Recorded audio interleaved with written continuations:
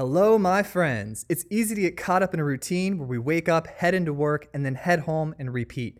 And while this works just fine for plenty of people, the truth is, if you want to get ahead in life, you have to do better than average. And to do better, you must focus on the areas that you want to improve and invest in yourself. It takes commitment to improve yourself. It takes discipline to stick to the commitments that you've made.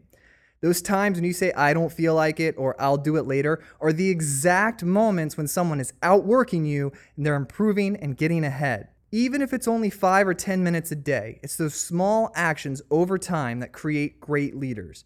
Every day, I see great people taking action here at LeaderBits to improve their skills and become better leaders. So I want to take a moment to give a special shout out to those people who are growing and improving on LeaderBits. You've got Matt, Amy, and Tony over at Cradlepoint with over 100 different engineers there. You got Ignacio and Jer out in Uruguay, and you got Ben and Colin at BIM Object with a bunch of other great engineers. There are over 1,000 people on the LeaderBits platform, which makes me extraordinarily excited. Pay attention to these people and companies as they are intentionally stepping up their skills. If you want the results that they are getting, sign up for a free trial at leaderbits.io. Speaking of companies who are rapidly growing, today we are talking to Andy Fang, the CTO of DoorDash, and we discuss how they took a small startup at Stanford and grew it to a company valued at $1.4 billion. Having an open mind to be aware of what you don't know and how to celebrate the victories while still pushing forward for more. All of this right here, right now on the Modern CTO Podcast. Here we go. This is the Modern CTO Podcast.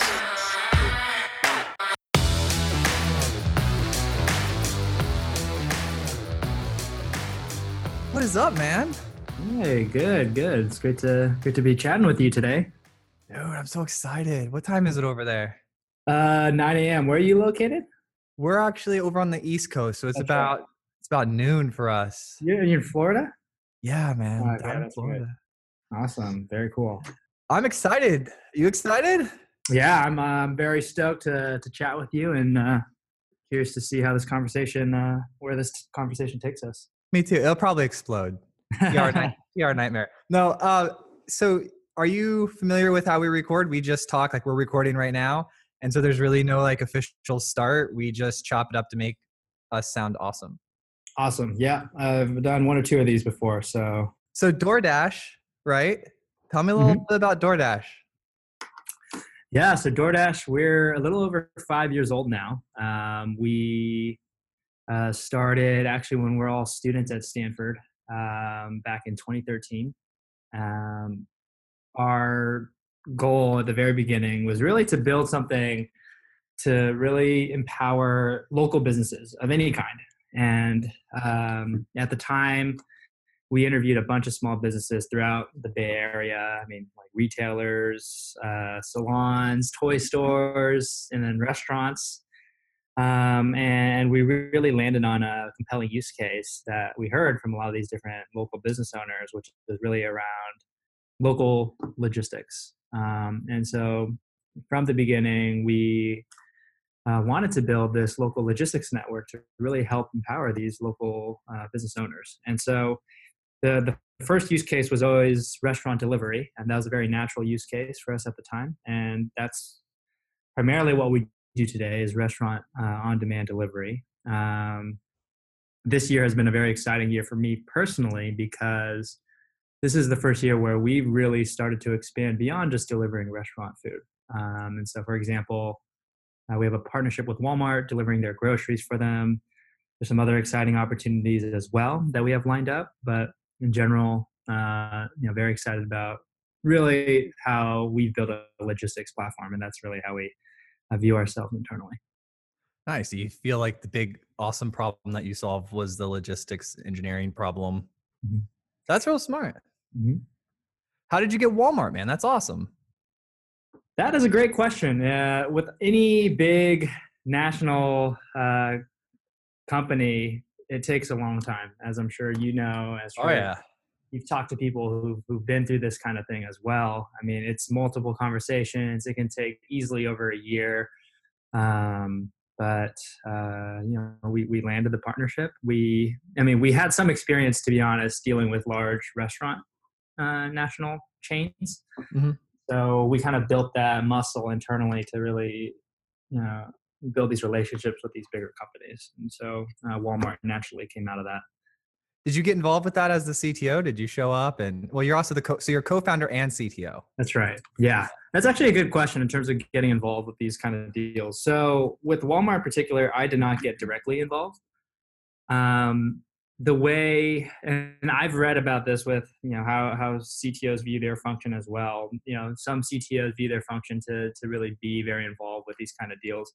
For me, the way I view my role with those kind of relationships internally is really thinking about how evaluating these deals affects our technology stack, how it affects how productive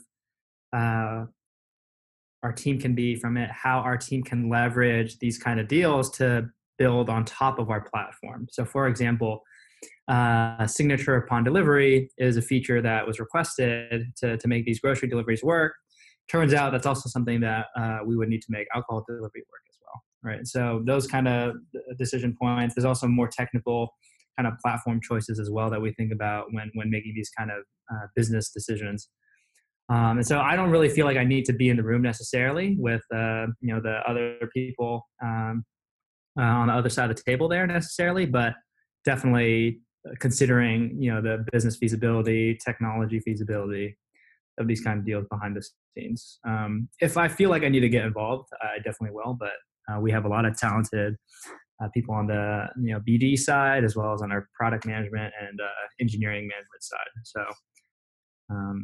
Yeah. Nice. I'm curious. We were talking about this on the show, I think like 2 or 3 months ago, because I saw Amazon and their big push for, they started with their own delivery trucks, but then they started pushing like the fact that you could buy delivery trucks and Amazon Small Business delivering stuff. I don't know if you've seen that. That's just came across my plate recently.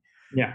But when I saw them doing that, I said, oh, well, they purchased Whole Foods, right? So I was like, well, the next step is I wonder if they're going to mix that at all, if they're going to do some delivery with the Whole Foods. And then you've got the Uber Eats. And when we were talking about it on the show, and I said, we actually brought up Walmart. And the reason why is because in my city, Walmart's like right next to it. Yeah. I was like, how's Walmart going to compete with that? And I actually, when we got off the episode, I can't remember. I'll have Jake look it up later for reference. But when we got off the episode, I actually went on LinkedIn and hunted down one of the leaders of technology at Walmart. And I sent him a message about the topic of the conversation. Yeah. I said, hey, he didn't respond. But so that probably just was another thumbs up recognition that they need to close that deal. Oh, absolutely. Yeah. I mean, the Amazon Walmart stuff, it can be very competitive. And I think we do pay attention to what's going on in the landscape with particularly a lot of these bigger players in the retail space. And even Amazon's been trying to get into the restaurant delivery space as well. But, so far we haven't seen them really place too many bets behind it. And so we feel pretty good about our offering to kind of power these grocery deliveries for a company like Walmart, or even for these national. I mean, one thing we're kind of trying to do as well is using the product that we actually use to integrate with Walmart is called DoorDash Drive. And so that's basically our fulfillment product. We're now trying to use that to power other kinds of deliveries from things outside of restaurant food, but even some big national chains, they want to use that product to help them, power their own logistics and stuff. So really cool opportunities that we're considering there. So I'm really excited for you as a leader, right? Because we have a large audience, but about 60% of them are the next generation. And so they're real excited to step up into leadership. They're real excited to grow. And you've just gone through all of this. You went from graduating about 5 years ago, right? And then creating this. And now you guys are, I think you're over $1 billion valuation, right? Yep. Yeah. So you'd be called a unicorn leader. That's right. That's right. We're going to try to get that to catch on. But No, but it's at the end of the day, it's rare, right? It's just Yeah. it's the reality of life. It's not good or bad. It's literally it's rare. And so you had this experience, and everybody's always. I've had successful exits where the company grew and we built teams, and once you get past teams of teams, it's I mean, you're at teams of teams, right? Yeah. And so going through those motions and when you get all that experience, it's amazing. So a couple questions for you. I'm just going to barrage you with them, and you don't Yeah, have to totally. answer all of them. Okay, like when did you notice that what was the feeling like? When did you notice that it started to do well and take off and grow? And then how did you begin to resource yourself? Tons of books, grabbing smart people, just a little bit about that. Yeah, absolutely. That's a question I've gotten a few times in the past is like, when did we actually know this is going to be a big thing? And quite honestly, there wasn't a singular moment at which it was like an aha moment for us. When we started the company, before we launched as DoorDash, we're actually called Palo Alto Delivery. And we were just doing it every weeknight while we're still at school. And we were doing, 10 to 20 deliveries a day, and 2020 at that time was a big deal. And now we're doing, much, much more than that, obviously. But when you're in the very early stages, a lot of the growth comes from the founders willing it into existence. And there's a myth out there where, I'm sure you're familiar with this, but there's a myth out there that, just if you have a great idea, people are just going to latch onto it and, you're going to, grow like crazy. And that's absolutely not true, particularly in our experience where we were doing the deliveries ourselves in the early days. And we learned so much from that. And to the point where today, one of our big cultural traditions is to have all of our employees actually go out and dash every month. But anyway, that was a big kind of driving force, was just us getting down into it and doing the grind and hustle to actually make these deliveries happen. And in terms of how I kind of caught up with it and how I was able to scale with the growth as we saw it coming in,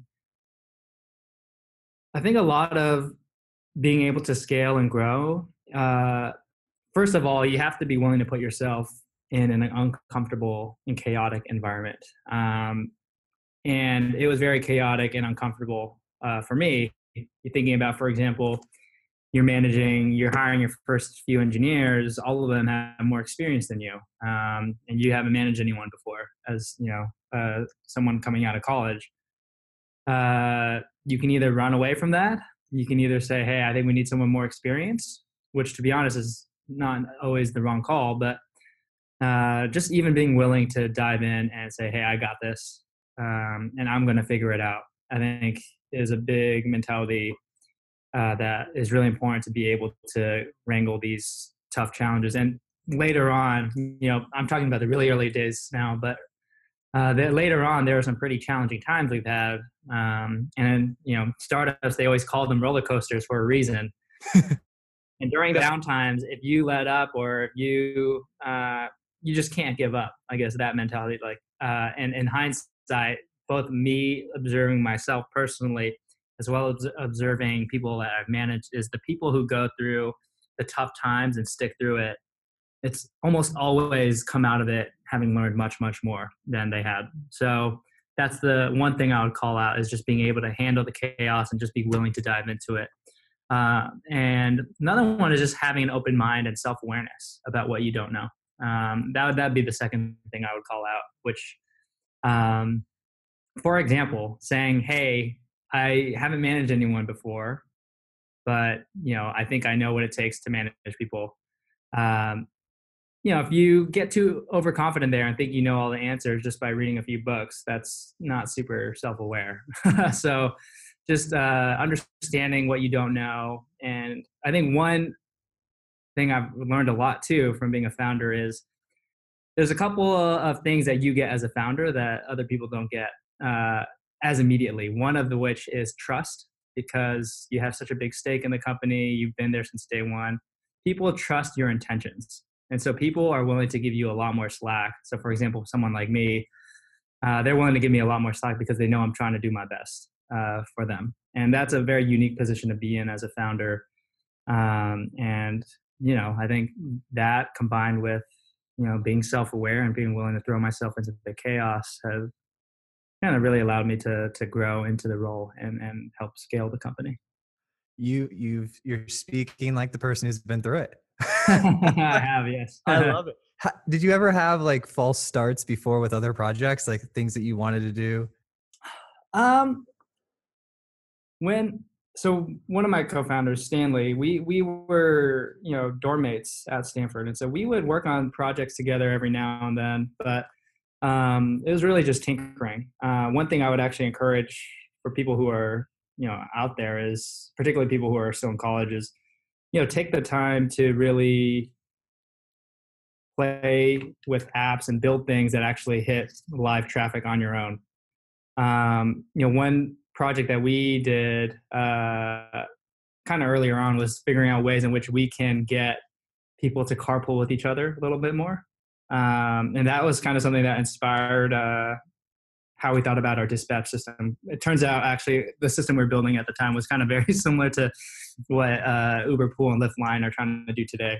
But we didn't really think about it that way at the time. So that was kind of an interesting project we did. And how did that stop? Like, at what point were you like, this is a cool project, we were just tinkering with it, let's move on and do something else? It depends. I mean, at that time, our mentality was so different. It was really about learning about different technologies and kind of the excitement of launching products that people actually use versus like, is this a real company or not? And so with DoorDash, you went into it as, or I forgot you mentioned the previous name. Yeah. So Stanley, my co-founder, and then Tony, our third co-founder, the CEO, we were in a class together. Actually, it was a joint class. It was in like the graduate school of business and I think the design school. So that class was kind of more oriented towards, like, I think it was called Startup Garage. But basically that was like a class dedicated to like, hey, here's some things that you can try or tools that you can use to really bootstrap your own idea. And so that was kind of a different mindset than just tinkering with projects. But Stanley and I and Tony, the three of us, we took the class not with too much hopes coming into it, to be honest. I mean, but it ended up being a great opportunity for us to meet and helped us with the origin of DoorDash. So with the origin, you went into it with more than just tinkering? I mean, we were thinking about, hey, how do we service local businesses? So this was kind of talking to a point I talked about earlier in the podcast, where we were really passionate about figuring out a way to help out local businesses.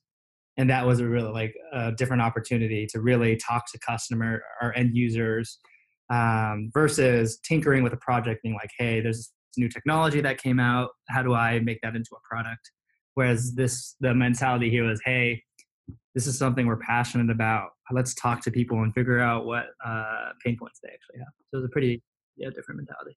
Doesn't that make it so much better too? Like, I started out and I had some early success and then I had some not so much success in between other successes, right?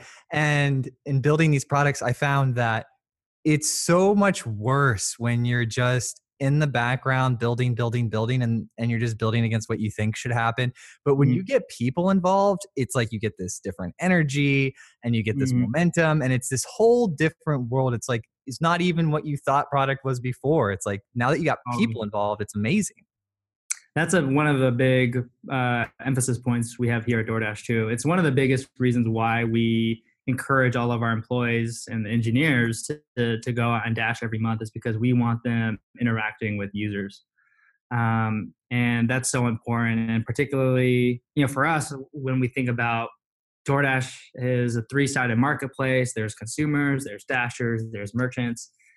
It's hard for you to grok that as an engineer if you're just building code. And dog fooding the product, you're really only able to dog food the consumer side of the product on a habitual basis. And so even dashing every month is good, but even then, you're still not scratching the surface as much on the merchant side. And so for us, that's why we really try to emphasize, talk to people, go visit stores, go out and dash every month. And another thing that's kind of an interesting nuance about our business too, and some other businesses out there, is it's a very hyper local business. So your experience in Florida is going to be totally different than my experience in San Francisco for a variety of reasons, due to the logistics, restaurant selection, preference of the people who are in the market. So it can be tempting as an engineer to kind of sit in your ivory tower in HQ and just kind of figure out things just by intuiting them. But that's a very dangerous trap to fall into. Totally agree with that. So I subscribe to the mentality of like always ask questions, even if people think they're dumb, right? Mhm. So I've never heard dog fooding a product before. Can you explain this to me? Oh yeah, totally. So dog fooding a product is essentially having your engineers or your employees use the product internally before it gets launched. Oh, eat the dog food. Okay. Yeah. Yeah, Drink the Kool-Aid. Yeah. yeah, exactly. All right. I got it. That's interesting. Okay, cool. Yeah. See, I'm glad I asked. Yeah, no, great question. It's like we translated it. It's like I have a phrase for that. Yeah, No, that's good. We're expanding our vocabulary right now, my friend. This is exciting. absolutely. So I saw some of your writing or the things you're posting online about starting engineering function from the ground up, Mhm. challenges and successes, Mhm. starting a team at DoorDash. Real quickly, what comes to mind as some of the big lessons that you've learned with scaling your engineering? There's quite a few. That's good. Yeah. I think one thing I would like to talk about is I think I started posting on Twitter mainly because I got inspired by a few things to start sharing my thoughts more publicly. One topic I want to talk about is, which I posted a little bit about on Twitter, is I've gotten to see over the past 5 years how people either really accelerate their career growth in a chaotic environment like a high growth startup, or they don't. Um, and one of the biggest things I've seen is the people who are just willing to throw themselves. It kind of goes back to my own scaling experiences, and a lot of the reasons and motivations why engineers or people in general want to join startups is because they want to learn a lot. And so what I try to tell people is if you want to do that for yourself and you want to expedite your career growth, you have to join places where there's a lot of things going on and they're actually experiencing growth. I think people sometimes mistake, startup with career growth, because there are some opportunities out there that are really awesome if you want to have a high ownership over the product, or you want to have a really tight knit community with your team, and that's a totally great motivation.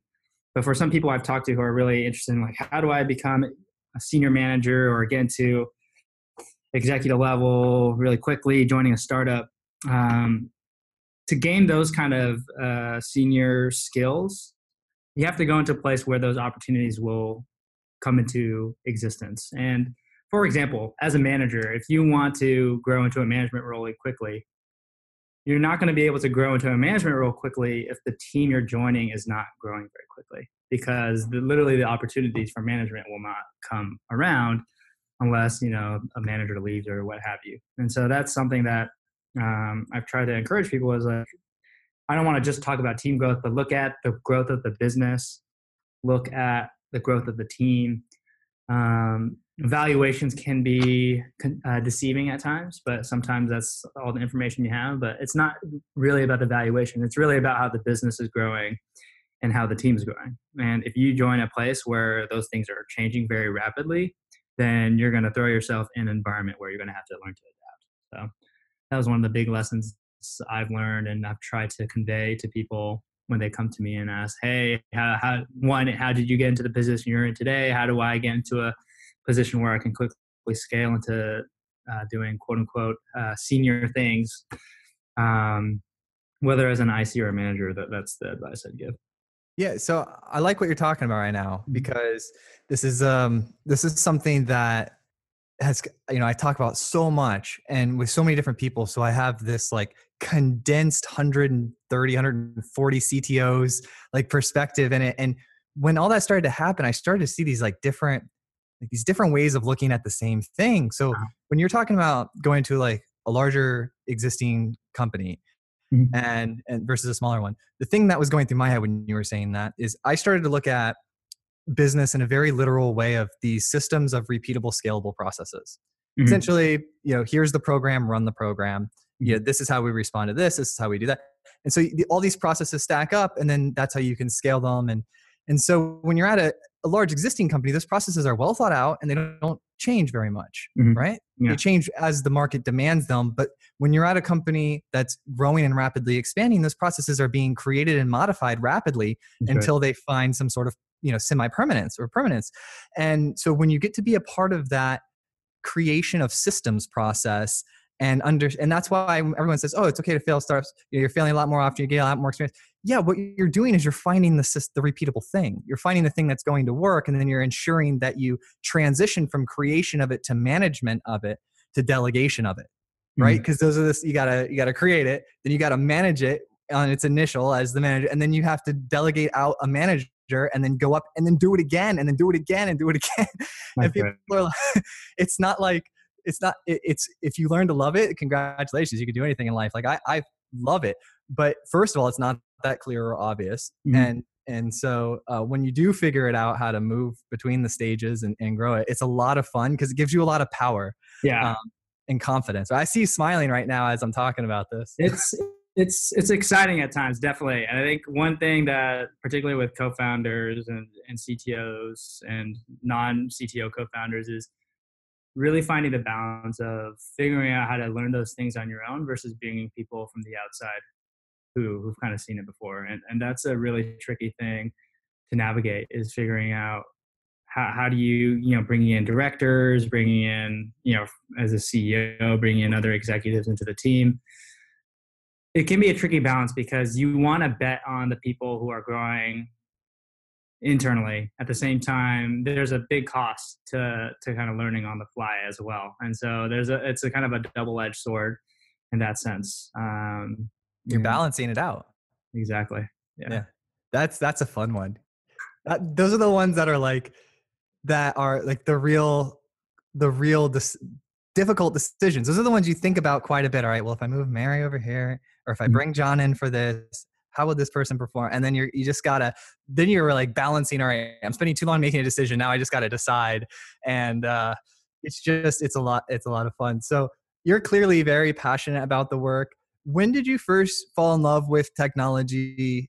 When did you first get introduced to code or the whole world of this?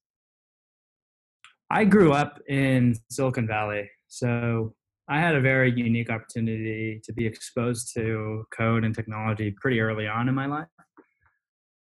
I don't remember when I wrote my first program, but it's probably when I was like 7 years old. And I was kind of around computers all the time. And that was something that was always kind of a hobby or passion of mine growing up. And when I went to college, I was pretty set on doing something related to computer science. And that was going to college and meeting people who come in from literally across the globe. You come to realize how fortunate you are, and for me, being in that position to have that long of an exposure to technology. And yeah, I mean, it's kind of something that I've been doing for a very long time. So you're not in like the crazy big city. You're just in your hometown. That's right. I love it. I mean, I grew up in Cupertino, so that is a tech area too. And I guess when I went to college, I didn't really think that much about Cupertino, but then people are like, Cupertino, that's where Apple is. And so, yeah. Oh yeah. Oh man, I love it. Cause I'm in my hometown too, and it's like, it's a vacation town. So there's like a lot of older people, but in one sense I was very lucky. So my father was an engineer. And so he got his education in the Air Force, and they taught him to put GPS systems into the B-32 stealth bombers. So they're like, we have a very stealthy plane. Now we just need to add some GPS to it. Right. Oh, I see. And right. So he was on that team that did that. And so he got his education there with some embedded systems and programming and technology. And then he did that when he got out of the Air Force, and then he taught me. I was about 8 years old when he had me writing my first programs, looking through memory buffers and stuff like that. But were your parents into technology? Yeah, they were. My parents were into technology. And I mean, I think one thing I've come to learn about that is even though I kind of had a long tenure being exposed to technology, my co-founder Stanley, he actually didn't have that much exposure to computer science until he got to college. And so one of the things I'm pretty fascinated about now is just how accessible it can be now to kind of train yourself up on things related to computer science and technology. And one of the things that we're trying to figure out is how do we tap into that to really expand the talent pool that's in the industry. And that's something that I've come to realize as I've grown up, is even though I had that long exposure to technology, that advantage kind of evaporates very quickly in an environment where so many people have that exposure. My co-founder Stanley is a great example of that. And I think that's a positive thing. And so now, I mean, this is kind of switching topics a little bit, but now thinking about how there's so much more exposure to computer science. Computer science recently became the most popular major at Stanford. And there's different kinds of things that open up for, people who haven't, like people like me who grew up in Silicon Valley aren't the only people who have an opportunity to kind of have the impact I have. So you're going to give a commencement speech? Huh? You got to give a Stanford. I was listening to Elon Musk Stanford commencement speech as I was driving to work the other day, and you got to give one. You got to get on that list. Oh yeah, I mean, yeah, maybe in a long time. That would be a lot of fun though, right? Because and it makes sense more because you're a native, right? So That's right. Or to the area, you're native to the region. Even though I'm like 45 minutes away from Tampa, like I'm a native to Tampa to the rest of the world, you know. Totally. So discipline, right? You have to have discipline to get to where you are today. I learned a lot of my discipline when I was first getting really excited about deals happening. The first time you get a big check, or the first time you have some like that first rush of users, you're just like sitting there and you're like, I'm in the shell and like just continue like refreshing user.count. Like, come on. Like, look how many people are joining, getting all pumped up. And then I realized that getting that excitement is detrimental if you allow yourself to get caught up in it or spend too much time in it. And so I learned, and this is just from my experience, I learned, all right, when I get excited, acknowledge, all right, I'm excited, and then go back to work, because your work is what created that excitement. And if you run off in the excitement, then the work that you did to replicate that's not going to happen. Oh, absolutely. We're kind of I think with DoorDash, because we're in such a big space and it's a very competitive space. And I think a big reason why it's competitive is because the opportunity here is so big. But because it's been so competitive, even from day one, the names of the players have changed over time. But it's always been a very exciting competitive space. And what that's really drawn out of us was kind of a little bit what you're saying, is that mentality of you got the win, but there's so much more you got to do. And being able to live that grind and always looking for the next thing is very crucial, actually, to keeping yourself motivated and keeping your team motivated to get things done. And even today, I don't think we're nearly where we could be. And as a company, I mean, just thinking about the restaurant delivery space just within the United States is so massive. And then you think about the grocery opportunities we have. You think about the other opportunities to power local logistics beyond restaurant, food, and grocery. There's just so much to do. And I'm not even talking about Canada, right, and other parts of the world yet. And so having that mentality of, there's still so much more to do is extremely important. At the same time, one thing I've come to learn is you do have to cherish those moments every now and then because it can be tough. It's, it's very much of a grind for you. And, as much of a grind as it is for the founders, you're putting employees through a very similar grind as well. And you want to make sure that you have their back and that you're showing them that you care about them and that you appreciate the work they're putting in.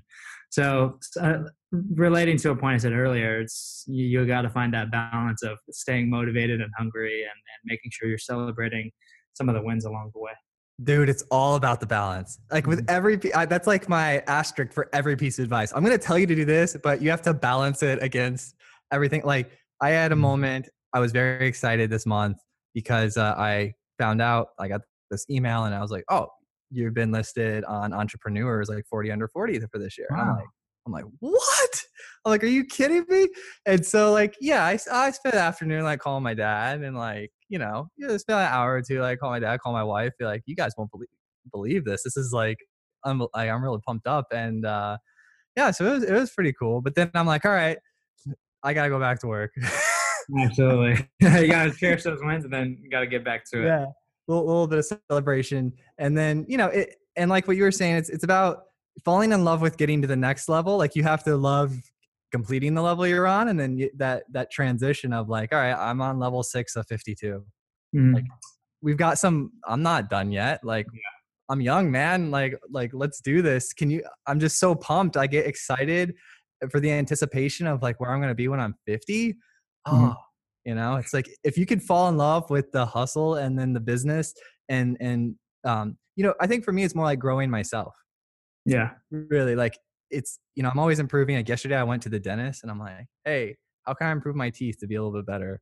And then about a month ago I started going to the gym and I was like, yeah, you know what? Like I want bigger arms. Mhm. Like Mhm. I'm always doing my like, my finance, like my business side of things, my sales, my marketing, my code, my learning different things about structuring objects and every single thing I could, efficiency, what's going on with Kubernetes, how I scale Heroku, this, that, the other. I'm always so focused on like filling my mind with stuff. And then I was like, I'm going to shift some of this and balance it. There we go. There's the balance. I'm going to balance it out and put some of that love towards my body. And because you only get one of those, man. Yeah. Right. Taking care of yourself is very key to kind of living and surviving the startup roller coaster for sure. Yeah, Andy, you got me all motivated. I don't usually talk this much in the podcast. I usually just ask questions, but I'm all like pumped up. I'm like, yeah. It's you're right now. You're like in. How far are you from San Francisco? We actually relocated our office to San Francisco now. So even though we started the company in Palo Alto, we moved to San Francisco back in 2015. Okay. So yeah, we're dead center. Do you know Fred from SIF Science? I do not. I would suggest that you know him because I was just out in San Francisco like a month ago, meeting a bunch of past guests from the show. We got this lovely mug from Williams Sonoma. Oh, fun. Yeah, dude, they're an awesome company. Do you know who they are? Yeah. Williams Sonoma. They're local. Yeah. So I went and did some research for the show, and so I went to experience their system. So I went into a Williams Sonoma and bought a mug and everything, and then when I went to talk to them, I found out that they own they're this larger group, and they own Pottery Barn, and they just bought this like AR digitization style company because they have so many products, and they were digitizing them and putting them into the AR style applications. I'm sure you've seen those, right? See what it looks like on your kitchen countertop. Man, he is really smart. He's a really great on leadership too. Yazzer.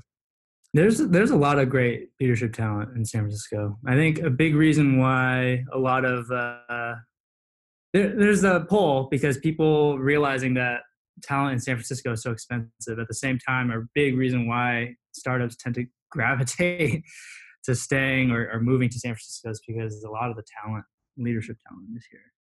Yeah.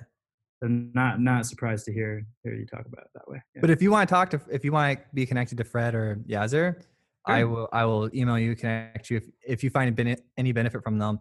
They're both like 40s and 50s, but yeah, I got to hang out with them in person, or at least Fred, last month when I was in San Francisco, and just like really great people. And he wrote Google Payments and sold a startup to Google, and then he went and did SIF Science. And but anyways, I always like to connect great people. Absolutely, yeah. And then next time I'm out in San Francisco in a couple months, might be giving a talk, and then I'll stop by and say hi to you. Sure, yeah, that'd be awesome. Great to have you here. What advice are you a fan of Elon Musk? Yeah, I mean, I respect a lot of what he's done. Yeah. I know he's in the news a lot right now. But I try not to stay too close to that, but you can't argue with some of the accomplishments he's had. Right. So he calls you up. He says, "What's up?" Maybe he's driving through Sanford or San Francisco in his Tesla, or he's boring under the city. And you go over and hang out with him. He's got a time machine. You go in the time machine, you go back 10 years, right? To your previous self. You get to give yourself one piece of advice. What would it be? I think the advice I'd give myself is, I don't know. It's a profound kind of question. The advice I would give myself is there's no one right way to get to where you want to go. And I think particularly when you're younger, you always think about, hey, what did this person do? What did that person do? In reality, you got to forge your own path. So um, that's the advice I would tell myself and encourage myself on. Beautiful. Or, It was yeah. poetic. I loved it. Thank you. I enjoyed it. And then right now you've been hanging around a little bit online on Twitter. So if people want to go follow you or look you up, what's your Twitter handle? It's just Andy Fang. Andy I Fang. got lucky. I got to get my full name. ANDYFANG. That's right. That's a pretty sharp name too. Because my brother used to Fang. work at Twitter, so he was able to get me that handle. That's actually how we got the DoorDash Twitter handle too. Nice. You got Good. lucky. Older brother, younger brother? Older brother. How much older?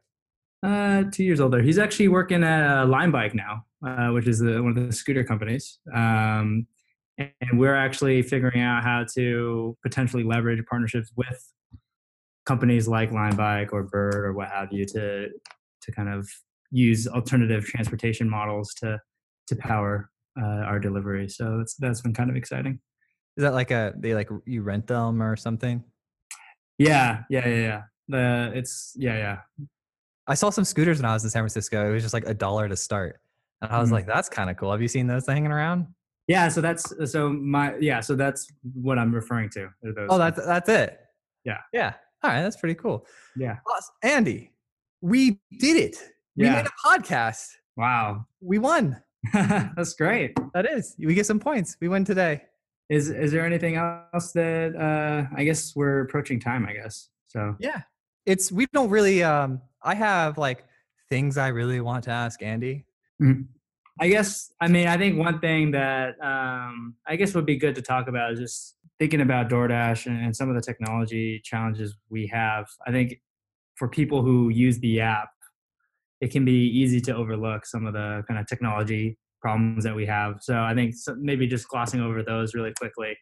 One of the big challenges we have, and I mentioned this earlier in the podcast too, is just how we have to balance out a three-sided marketplace. So you think about drivers, you think about merchants, you think about consumers. So there's a lot of product surface area that we have to cover there.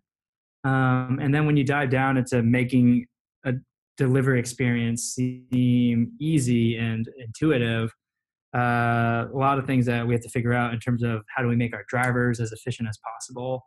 When you're thinking about potentially partnering with other companies or building alternative vehicles in-house, and figuring out how do you match drivers to orders in the most optimal way possible. That can be a pretty challenging, not only a machine learning problem because you have to predict supply and demand, as well as be able to predict, for example, how long it takes for a restaurant to prepare an order. But it's also an operations research problem. So you think about like a traveling salesman problem. How do you optimize that in real time? That's a pretty challenging task at hand. And so, there's a lot that goes on underneath the surface that makes it a very exciting space to try to grow into and get coverage in. So I'm curious, and I don't even know if I'm allowed to ask this question, but with all the GDPR stuff going on, although we're in the States, like when you were saying that, what was running through my head was, I would keep like my own proprietary data on like typical like individual restaurants and when they happen to be delayed. So I could, structure that into my delivery because you want people to have hot, fresh food and you don't want drivers to wait and you want everyone to have expectations. Do you guys have to do that type of stuff? We definitely try to keep track of like how long it takes for a restaurant to prepare food, for example. We don't expose it to the end user necessarily, but we try to use it to inform, for example, when do we send a driver over to pick up the order? Because one of the biggest inefficiencies in the system can be if you send a driver to a restaurant and they're waiting for the order to get made. And so that is what kind of kills the efficiency. That's what makes the system kind of slow down. So that's really one of the primary ways we use it. And we also use it to inform merchants on how they can better their own in-store operations as well, which is a really key part of making the whole flywheel work. Yeah. So you own some of your vehicles, right? That you do deliveries? We are piloting the alternative vehicle types. I mean, the vast majority of our deliveries happen through people driving their own vehicles, whether they're bikes, scooters, or cars, to deliver orders. But we Oh, do, that's awesome. yeah, we do try to have in-house stuff, but that's some of that is not. We're piloting, I would say, and experimenting and tinkering internally, but nothing too crazy out there yet. Nice. Yeah. And not to, talk about like competitors, like, or if they are competitors, I don't even know because I'm not super in this business. Yeah. There's this one that's called like something Bite that they look almost like a franchise. They popped up next to the place I take guitar lessons. So I saw them. They're just called something Bite. And do you know what I'm talking about? You cut out a little bit. I think we're talking about Bite Squad. Yeah. Bite Squad. Okay. Yeah. I think they actually, I'm not too familiar with kind of how they do things at a much detailed level, but that's definitely a name that's come up every now and then. And I think they have their own branded vehicles, which might be what you're referring to. But I just saw their vehicles wrapped Bite Squad, and I was like, I was curious if they're like a national thing? Are they a franchise? I don't even know if they're on your radar as like a competitor. I mean, we always try to keep everyone on our radar. That's one of the skills we've learned as we've kind of tried to navigate this massive industry with players. I think one thing that we appreciate is that a player like Bite Squad has presence in particular localities. And one of the big challenges we have trying to grow our business, which makes it very difficult yet very kind of defensible, is figuring out how to navigate all these hyper local competitive landscapes. And Bite Squad's a kind of an example of a solid local player. So they'll just like appear in some some very specific markets. Yeah, I mean, and then in different places there's different players, and I think over time we've seen the market somewhat consolidate. And so over time, we feel very confident in our ability to kind of gain our presence in different areas, but being able to understand the different local players and why they've been successful is really key to us building that intuition ourselves and improving the product in given markets. Nice. Well, I'm Team DoorDash, by the way. Yeah, I'm gonna get a shirt made. It's gonna be like hashtag Team DoorDash. That's great. Do you guys have cool like swag and stuff like that your people wear? We always now and then have swag. We did a brand redesign, I think at the beginning of the year, that was really well received by folks both internally and I guess people externally that we surveyed out to. So I love it. It's modern and clean, man. Yeah, thank you. Your website's beautiful. It's like, it makes me hungry, right? Thank you. And I think one thing we're trying to do over time is figure out ways in which we can make it accessible not only to restaurant delivery, but grocery delivery or other kinds of things as well. So always constantly evolving the product. But you're going to do great. I mean, you're already doing great. Mm-hmm. You're going to have continued success because, look, I mean, I talk to companies of all sizes all the time. And you start to see when you get hit a volume of, the $1 billion companies do things that $1 billion companies do. Yep. The successful people do things that successful people do. You're at the top. You just got to not let up and keep grinding. You're going to be exactly where you want to be. I mean, DoorDash is going to dominate, right? Absolutely. Because I'm wearing the shirt. I'm wearing a Team DoorDash shirt. Great. Awesome, man. This has been like, I really like you, Andy. Yeah, thanks, Joel. It was great to have thanks for having me on your show, and it was great to have this conversation with you. Awesome. Talk to you soon, Andy. All right, take care. Thanks so much. See ya.